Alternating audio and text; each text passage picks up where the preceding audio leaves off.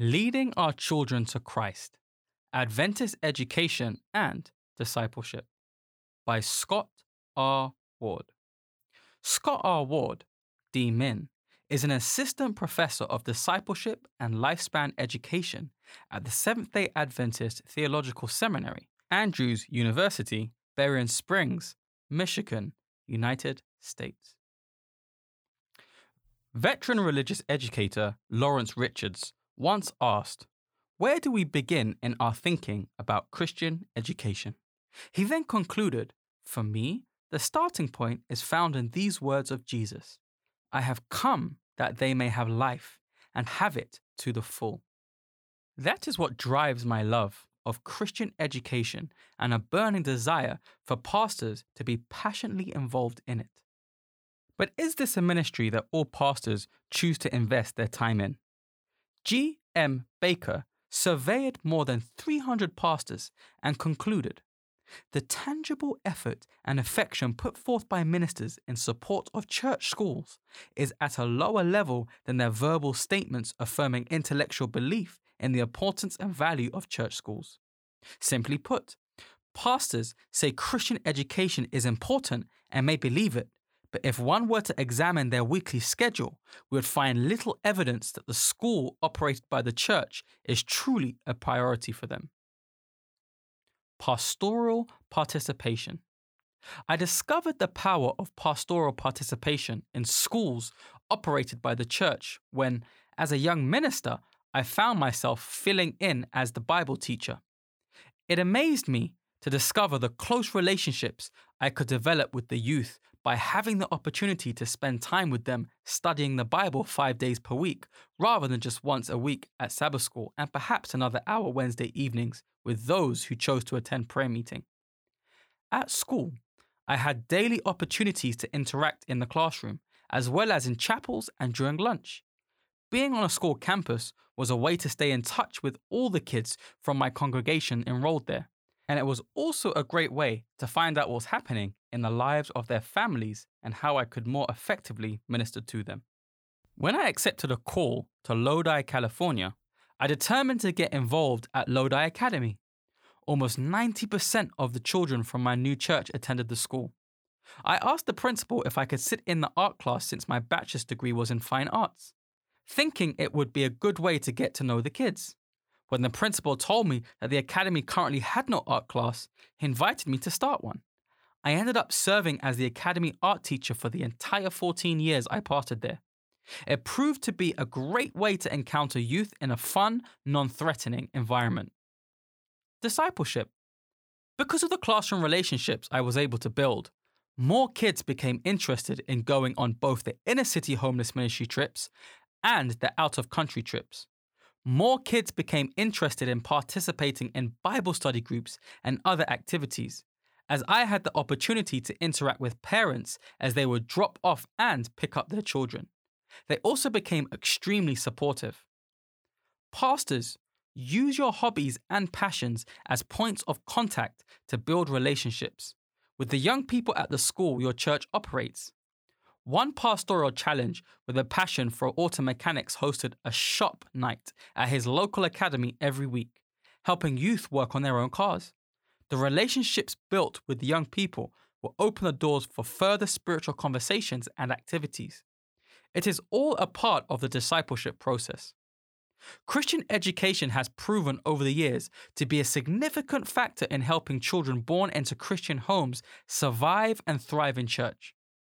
Religious educator John Wesley Taylor's research demonstrated that years of Christian education positively correlate with the likelihood for those children to get baptized, return a constant tithe, marry a fellow believer, and develop into faithful disciples. Pastoral support and involvement. Seminary Dean Jerry Moscala discussed 5 problems related to ministry through schools operated by a church. Many pastors did not grow up in a Christian home or were not products of Christian education. Pastoral effectiveness is usually evaluated by the number of baptisms, financial growth, tithes and offerings, and preaching rather than results related to Christian education. Pastors and members may have a limited understanding of the symbiotic relationship that should exist between churches and the schools that churches operate. Pastors, members, and the church board may perceive the school as a financial burden and a time-consuming enterprise. No seminary class deals with religious education and how to facilitate collaboration between the church and the school. One of author Ellen White's most powerful statements on education is, "In the highest sense, the work of education and the work of redemption are one." If we want to take her words seriously, we need to make an extra special effort to lead our children to Christ when they are at the age when they learn the best and when they are in a place where they can practice the lessons. That would be during the elementary and academy school years in a school operated by the church. A person's worldview becomes established very early on. That is why it is critically important to take the lead in helping shape our children's outlook within the walls of gospel-oriented and mission-minded schools run by the church, whether that be in the Bible class, science class, history class, or even math class. Drawing on published research and my own youth ministry experience, I have developed a 4-step process for helping pastors partner with teaching in making Christian schools thriving centers of discipleship and outreach to the community. 1. Pastoral involvement on campus. For pastors to get involved in their schools, the first step is to regularly come to the school and be willing to participate in what happens there. You can develop caring and supportive relationships with faculty, staff, and students by simply showing up. Your presence at the school will open doors for conversations and shared meals. You may have the opportunity to participate in work bees or teach baptismal classes.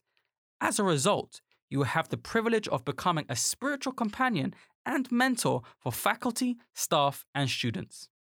Attending school board and committee meetings is vital, as are frequently expressing support for the school and sharing good on-campus experiences at church services on Sabbath.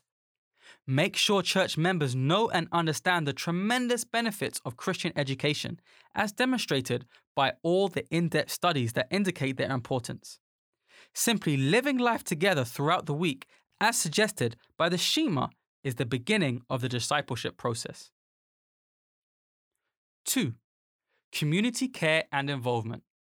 Work with the school principal and staff to help teach the students how to get involved in community outreach activities. Those activities can be humanitarian or spiritual in nature.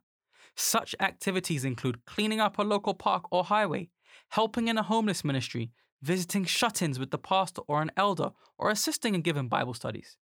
Going door to door in the community around the school and sharing simple holiday greetings or baked goods, taking prayer requests, or offering to help needy neighbors with yard cleanup or other chores are excellent ways to let the community know the students care.